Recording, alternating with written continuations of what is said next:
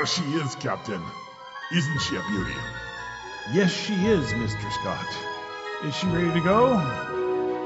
Aye, sir. She's ready to go to the stars.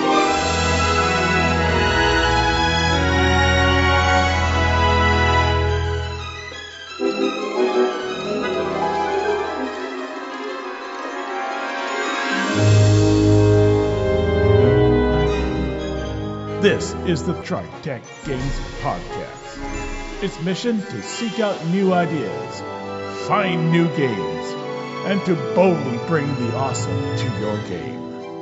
Mr. Scott, Warp 9. Aye, Captain.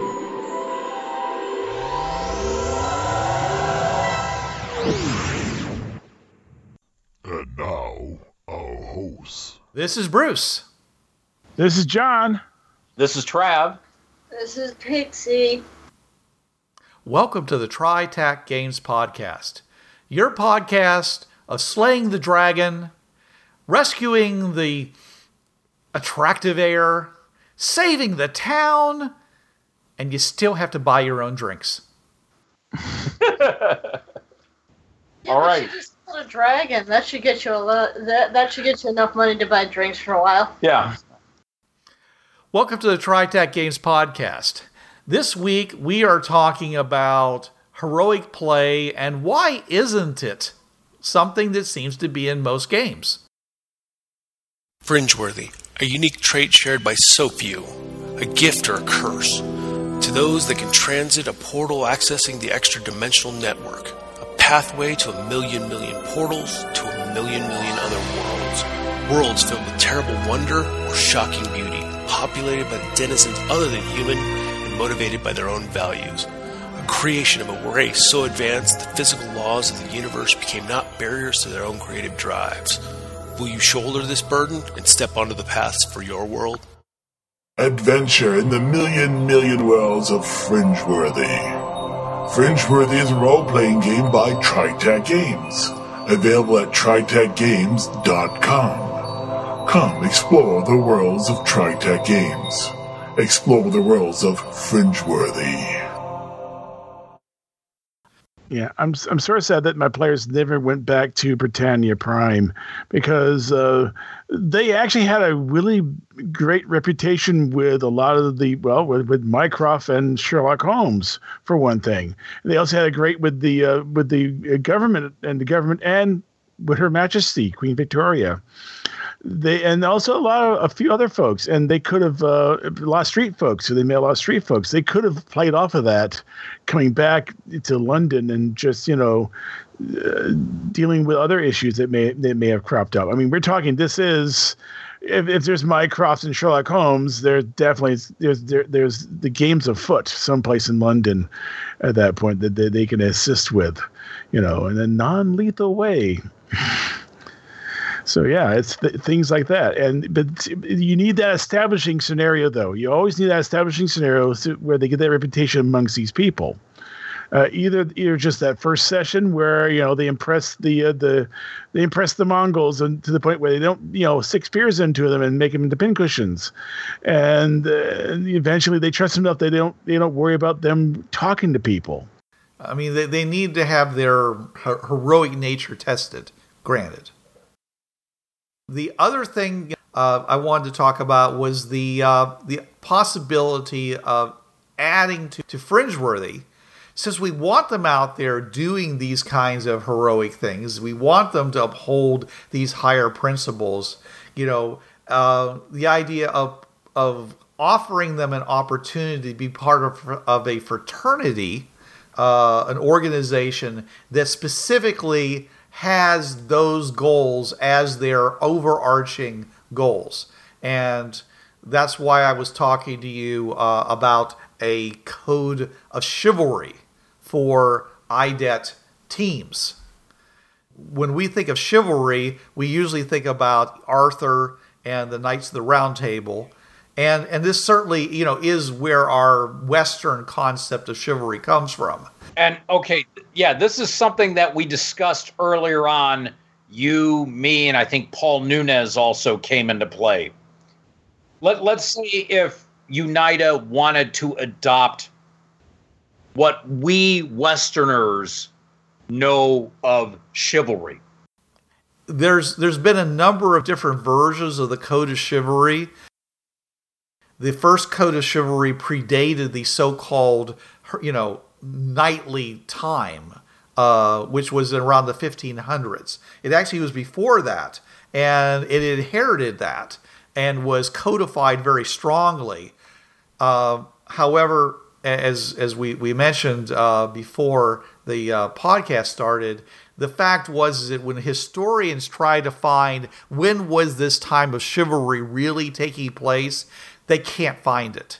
Everyone who tried to find it historically, because historians throughout history have tried to talk about this and figure it out, and they can always end up pushing it back further and further.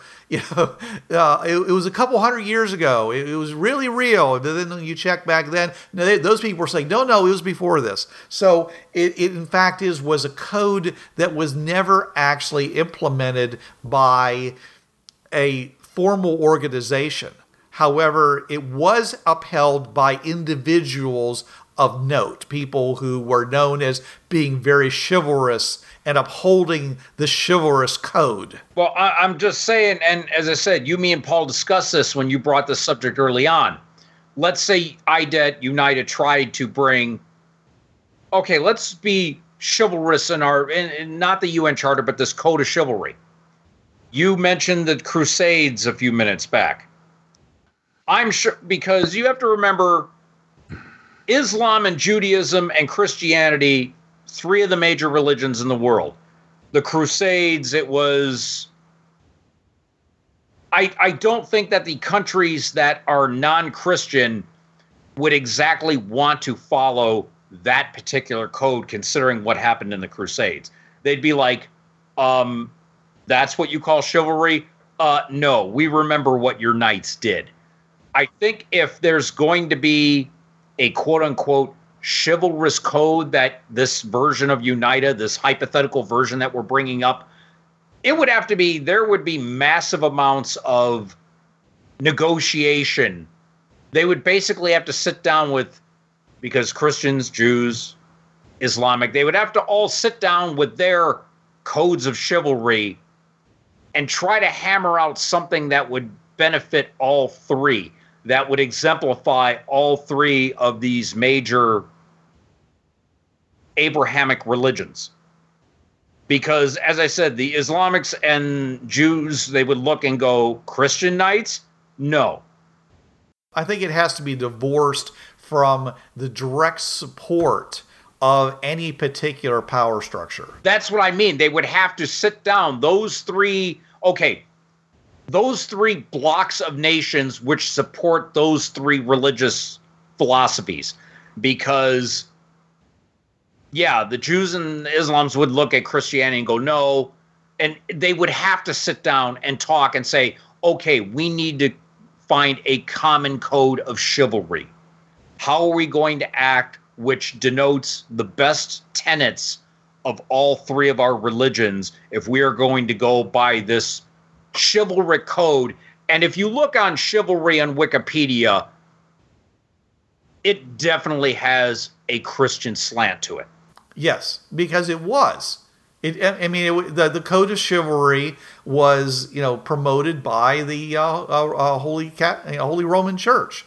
And yeah, it definitely did. Yes, and though the earlier one that it was based on didn't really do that, though it did have one aspect of what they refer to as the Davidic ethics, which were, supporting a lot of the major things that the church was behind.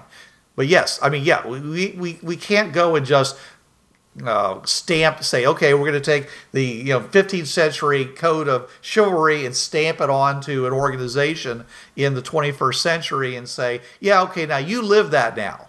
Because it's not going to work. Yeah, here on the page, and I'll run through them real quick. Gaudier's 10 Commandments of Chivalry. And thou shalt believe that all the church teaches, and thou shalt observe all its directions. Thou shalt defend the church. Thou shalt, respect all weaknesses and constitute thyself the defender of them. Shall love the country in which you were born. Shall not recoil before thine enemy. Thou shalt make war against the infidel without cessation and without mercy. Thou shalt perform scrupulously thy feudal duties, if they not be contrary to the laws of God.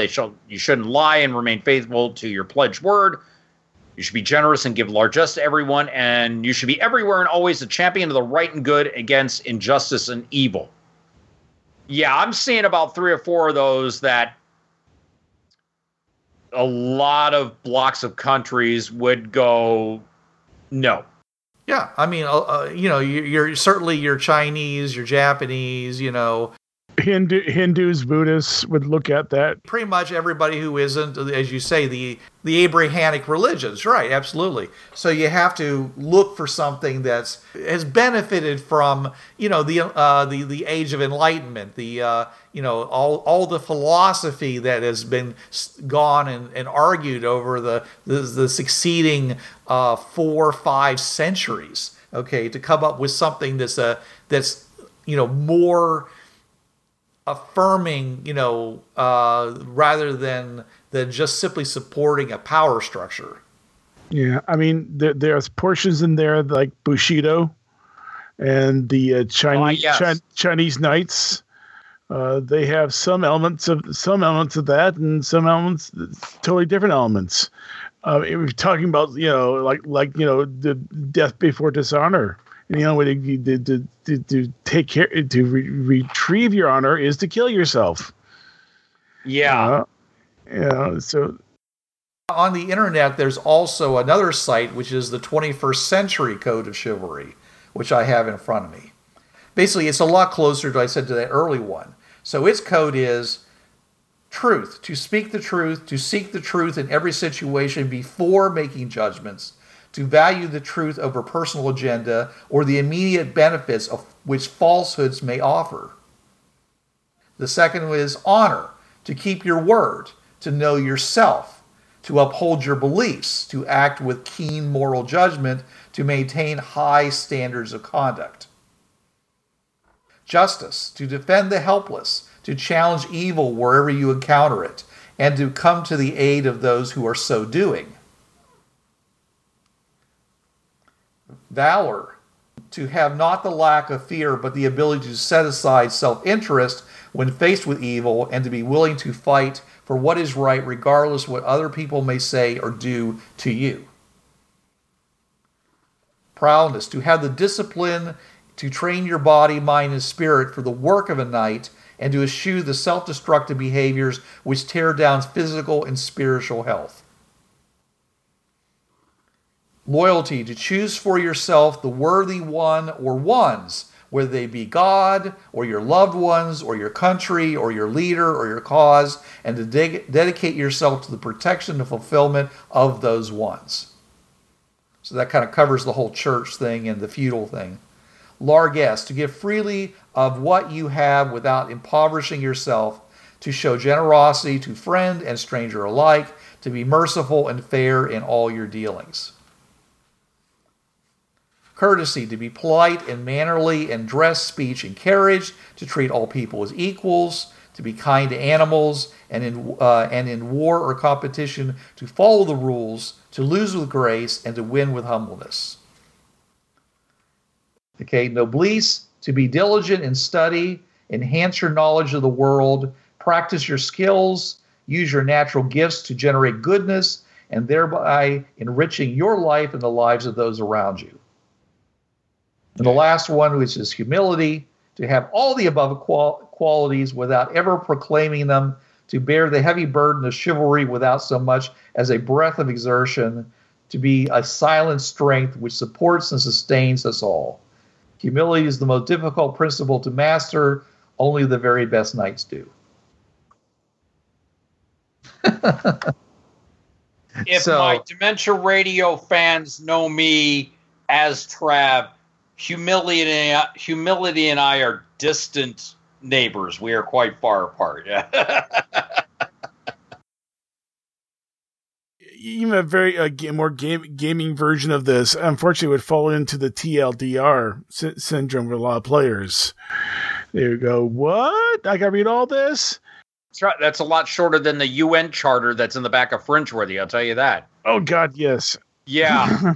This is just an example code that somebody put together based upon the chivalrous code, but also trying to make it work with all the different countries to be, something that you could live in your daily life, rather and not, and to apply to as many people as possible. And that's kind of what we're talking about here. So an organization such as that, Fringe Knights or Fringe. There's got to be another better word than knight to. Ooh, Bruce. Remember the one? It's a prime. The Fringe Marshals land where they found a portal out in Utah, and it was like 1884. And basically, they're going out on horseback with 6 guns and exploring the Fringe paths that way. That might be a good code for them. If anyone ever wanted to do a Fringe Marshal campaign, and I don't have my book with me, but it is a prime, I want to say it's from either the first or second Portals book. So it's somewhere in between positive and negative 100. But that would be a good code for those Fringe Marshals to do. Yeah. And I like that term, Fringe Marshals, because it doesn't have that knight thing that people get in the way of. A marshal is just that, the person that basically we think of marshaling a bunch of people. That's the person that gathers the resources they need in order to go out and do some important task. So Fringe Marshals, I like that term.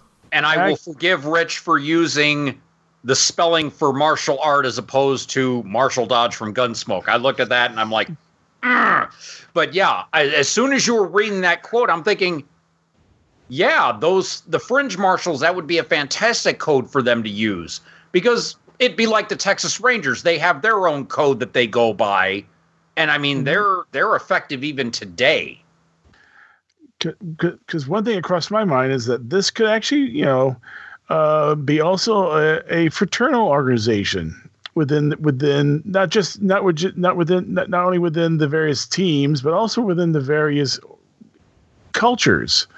I could actually see something like this coming from the Victorians, going, well, we decided that we needed some sort of rules of engagement and operation, and they tried out this, and of course, being Victorian, so-called the Brotherhood of the Pathways, or something along that line. Basically, like space, basically Fringe Masons.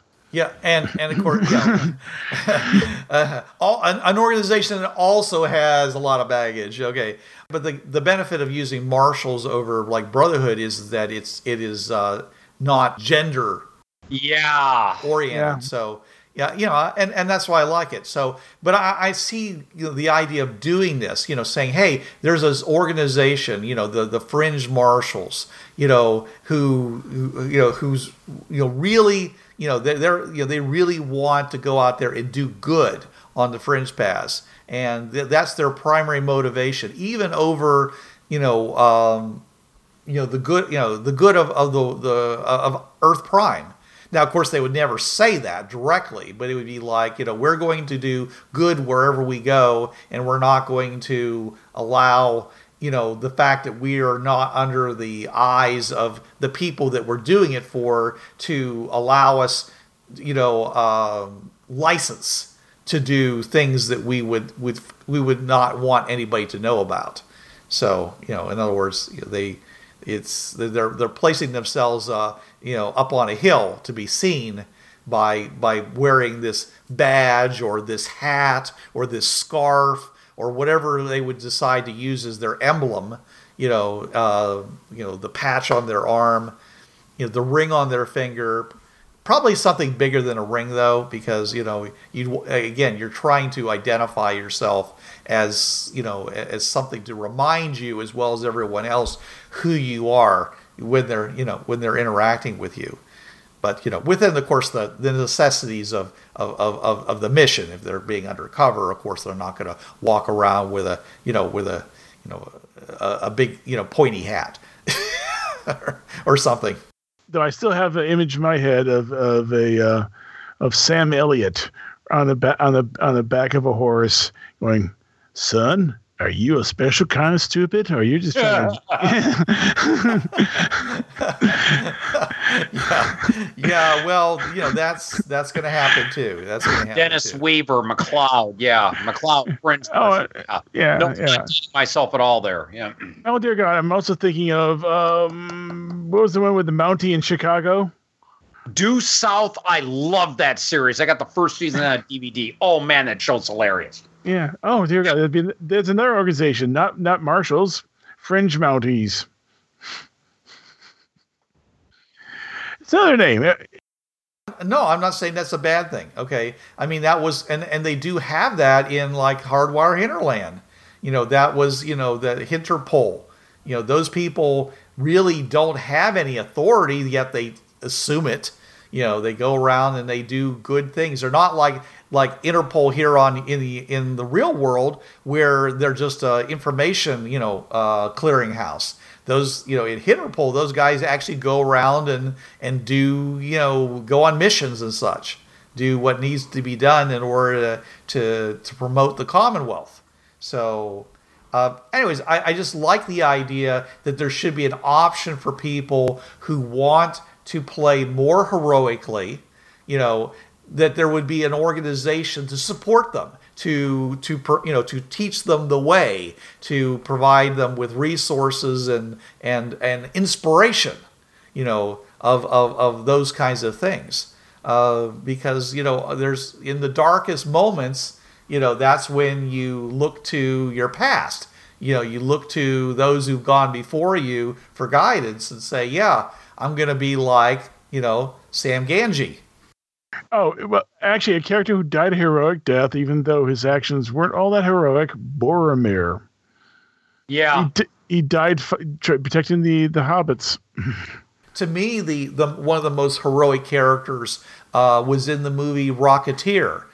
Pee-wee, the guy that was the mechanic, who was the Rocketeer's, kind of mentor, like a father figure. Alan Arkin's character, yeah.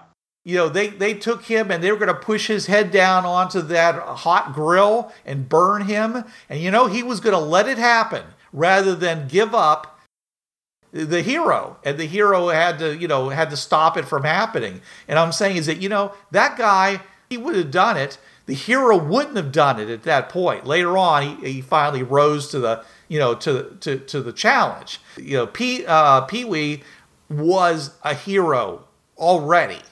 He knew what it meant. He knew what it meant to count the cost ahead of time and not betray, and not give in no matter what it cost him. And yeah, Peavy was that moral compass for Cliff Secord, because Cliff wanted to have the jetpack and the helmet and all that. But I think he was a stunt pilot and Peavy was his mechanic. Yes. So, yeah, Peavy being older and from that previous generation, had the little bit higher moral standing.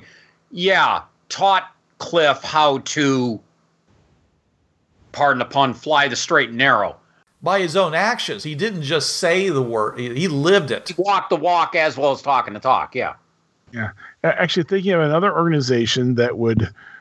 that actually also has a similar code of honor, not as many points. It's the French Foreign Legion. They actually do have I'm looking at it right now. They basically things such as Legionnaire, you are a volunteer serving France with honor and fidelity. Another one, the mission is sacred. You carry it out until the end, and if necessary, in the field at the risk of your life. So it does have this sort of, you're doing this for the greater good. And I can see people are going to groan at this one, the Fringe Foreign Legion. Or just Fringe Legionnaires. Fringe Legionnaires, yeah. Yeah. Of course, I'm sure that the Pax Romanus will love that. Oh, the Pax Romanus is called the Mundus Alternus Legionnaires. So, Every time I think of the French Foreign Legion, I go back to the beginning fight in The Mummy with Benny. Yeah. It looks like you're now in command, O'Donnell. Yeah. No, I keep going to Bo Jest, where they're busy giving the heroes burial for the one guy, and they had to put a dog at his feet, and that was the hated sergeant. Then they set fire to the building. There have been heroic, chivalrous organizations in the past, and I'm glad you found another one besides the most obvious one. Most organizations, firefighters, police forces, they have a code that they're supposed to follow, which is basically that nobis oblique, they protect and serve is the motto of the police force. It's something that I think should be more overt in Fringeworthy, and probably more overt in almost all games where you want heroic play. People will say, well, I'm playing my character. Yes, but you're the son of the king, okay? And you need to live up to your obligations. You need to live up to your station. You need to, and Japanese animation, by the way, really, really captures this. I mean, I've never seen anything that has more family obligation, and the idea of upholding honor and stuff than a lot of the Japanese animation shows that I've watched. So they're a good place to go to kind of get the idea. Now, they go too far, I think, where they're like, well, this will bring dishonor to our family, so you must allow this really heinous thing to happen so that, that doesn't happen. And that's where you need to draw the line and say, no, he says, honor is not served by doing dishonorable things. That's where you don't learn from Japanese animation, because they do an awful lot of that too. And I would say that besides, the UNITA and its Fringeworthy, there's other groups. I mean, the other obvious group, of course, is the Victorians or the Britons, and remember who's founding them? Terence Greystone, AKA Boy. Yeah. And if there ever was a knight errant, Tarzan was one, and he was everything that the nobles were supposed to be. He was the one who, by his birth, was noble. And because he was a noble, he didn't engage in like cannibalism or a number of other behaviors that he could have, when he was too young to know of his own heritage, but it was in his blood. So that was in the Tarzan novels, and we don't, of course, believe in that now. But it doesn't change the fact that if that you shouldn't expect that kind of noble, behavior from people who are in a position where they are looked up to. I mean, I think it's a shame that we do that to our sports stars. We make it too hard for them. I mean, they weren't paragons before they became famous, but as soon as they become famous, we expect them to live the lives of paragons when they're surrounded by so much temptation. So you don't expect your heroes to be perfect or your hero, so there have to also include paths of redemption if they do fall somewhat. Now, of course, since he's on Victorian Earth, which is a storyverse, the blood of nobles does flow through him, and they do actually have an in-game effect. Yes, he does have to behave properly. And the last point I wanted to bring up is that if you want people to act heroically, don't make them poor. Okay. I mean, there's one thing to rise from poverty to nobility, but it's something else when you have characters who are constantly in a situation where they're barely eking by, and they're constantly having to make a decision between doing the right thing and something that provides for the survival of the people nearest to them. So they should live an appropriate lifestyle.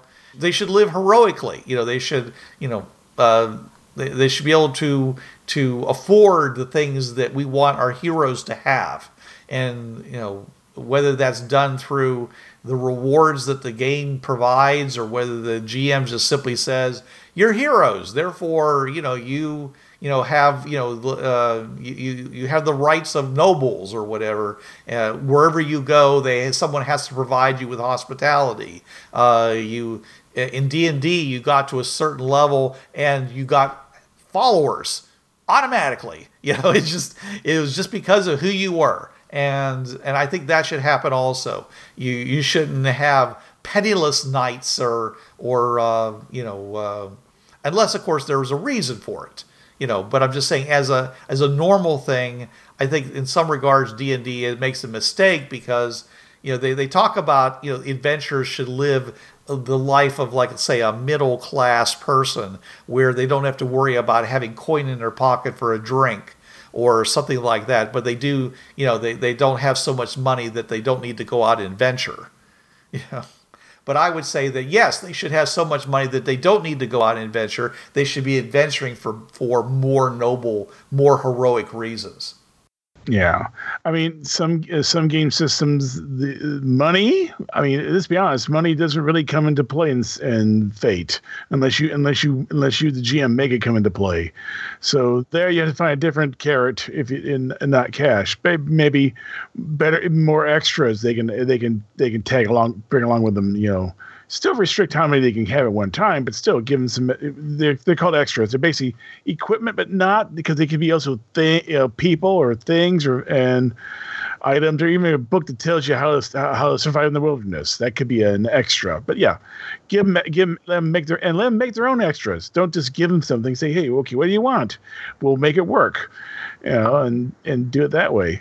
Yeah, Bureau 13 agents are paid, money that basically is tax paid. We don't say how much it is usually, but it's like, enough that they live well, and they never have to worry about, providing for themselves when they're not on the job.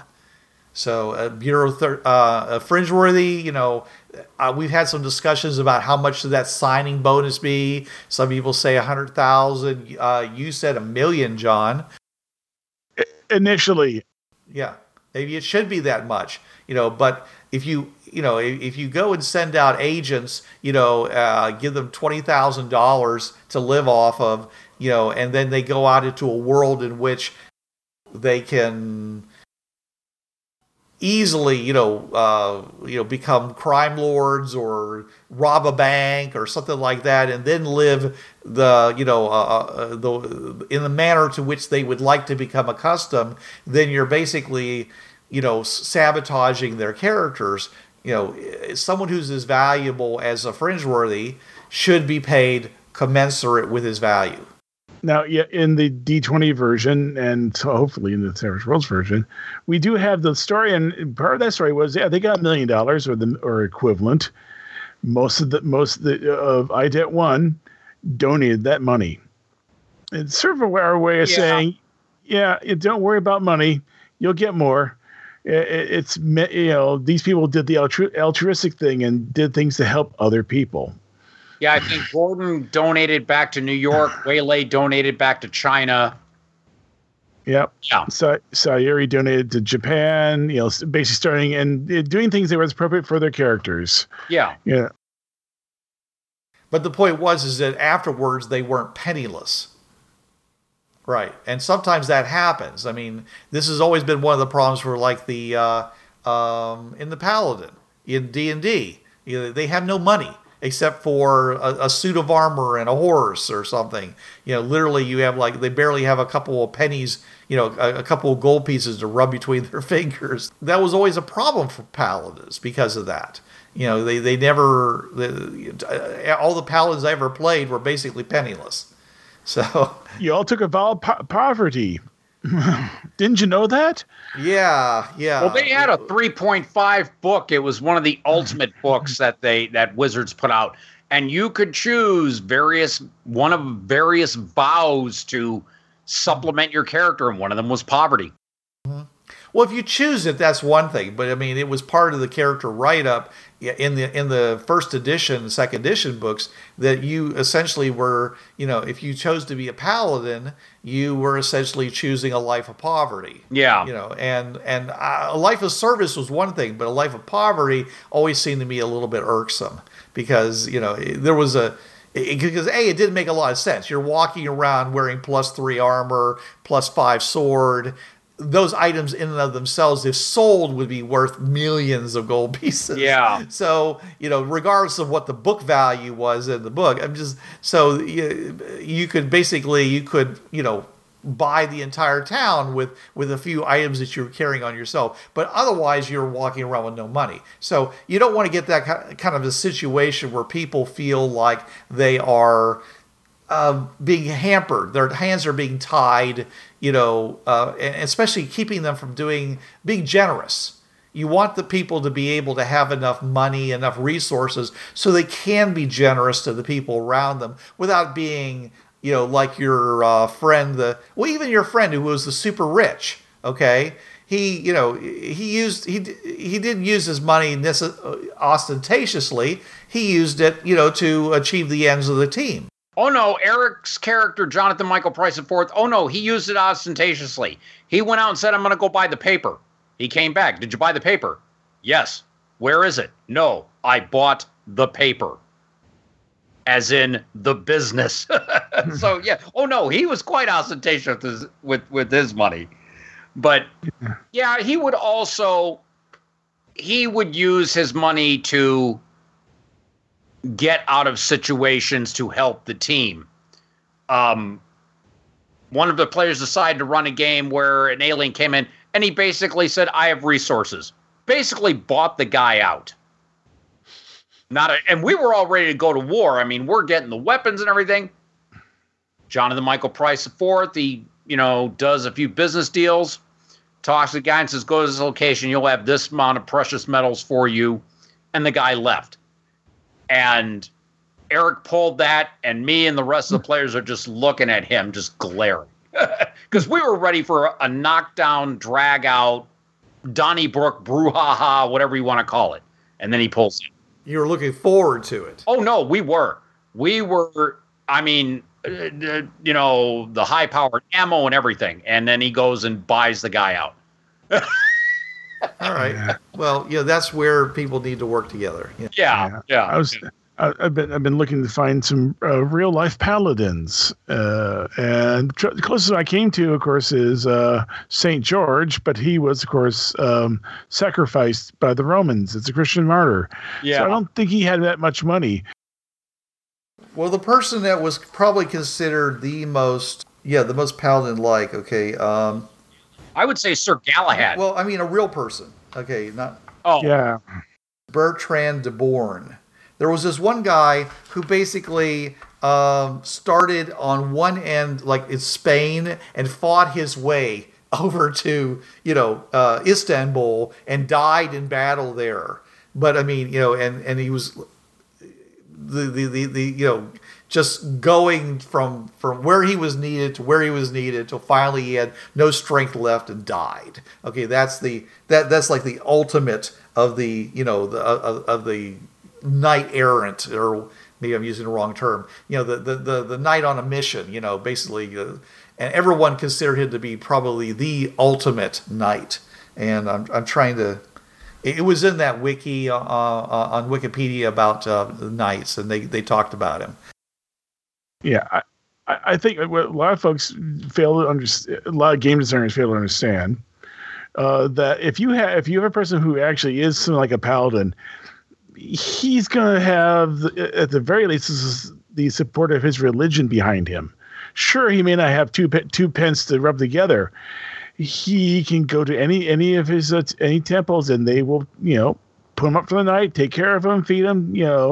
It is a bit of a religious. It is a religious thing. So paladins are expected to be that. But if you're not a paladin, but you are a knight with a full plate and so forth, you best have a castle to go along with it and all the land that they would require, because that stuff ain't cheap to maintain. And you're not going to get it unless you do have land to support you. Because let's be honest, knights of old all were nobles. There's the difference between the reality, John, and what we're trying to promote here. Okay, it was Sir Edward Woodville is the person that's considered probably the most ideal knight. He was he basically rode from battle to battle across Europe and died in 1488 in Brittany. And he essentially witnessed the fall of the age of chivalry and the rise of modern European warfare. The idea of the Crusades was better than the practice of the Crusades. Okay, knights were people that were were sent out from castles and lands and dukes and duchesses, okay, to provide service to their king, who supposedly was hopefully defending against their aggressors, but in reality was more often just trying to make a land grab, and he needed people to do that, and so the knights provided that thing. But ideally the knight is somebody who goes out and rights wrongs and supports the common weal and is everything that we've just talked about. So and that's what we want to promote, because that promotes heroic play. Yeah, mentioning Crusade, I do remember reading someplace or hearing someplace about one crusading group that went and basically said, "Hi, we want to talk," and traded with the Moors instead of actually, or with the folks down there, and basically came back with lots of money, and people were happy and said, "Yay!" And they didn't kill a single person. There were lots of groups of knights that parlayed with the Moors. Okay, it wasn't, everyone thinks of it as being the very homogenous group, and it was not in any regard. So yeah. Okay, so thanks everybody for talking about this. I know it was kind of a minefield topic, and we don't want to get to keep people from having fun and getting to blow off some steam. But we're just saying that that somewhere in all of role playing there really should be a place for true heroic play, and we want to do. We would love to hear more ideas from our audience as to how they've been able to achieve heroic play in their games and their campaigns. And please post that to our Facebook groups and to the various Google Plus and the TriTacGamers.com sites, because we'd love to hear that. And we will have more for you next week. But until then... This is Bruce Sheffer saying there are a million worlds out there, so go explore them. This is John Ryer saying keep your powder dry and keep those cards and letters coming in. This is Richard Tahoka. Wait till you see what's coming next. And this is Trav. There's a reason why it's called gaming. It's for having fun. Yo, brothers. This was the TriTac Games Podcast. You know the drill. It's protected under the Creative Commons License 3.0. No commercial reproduction, no derivatives, and sucker, you best attribute this to the folks at TriTac Games. And if you don't, we'll be after your sorry butts, 'cause we're some bad mothers.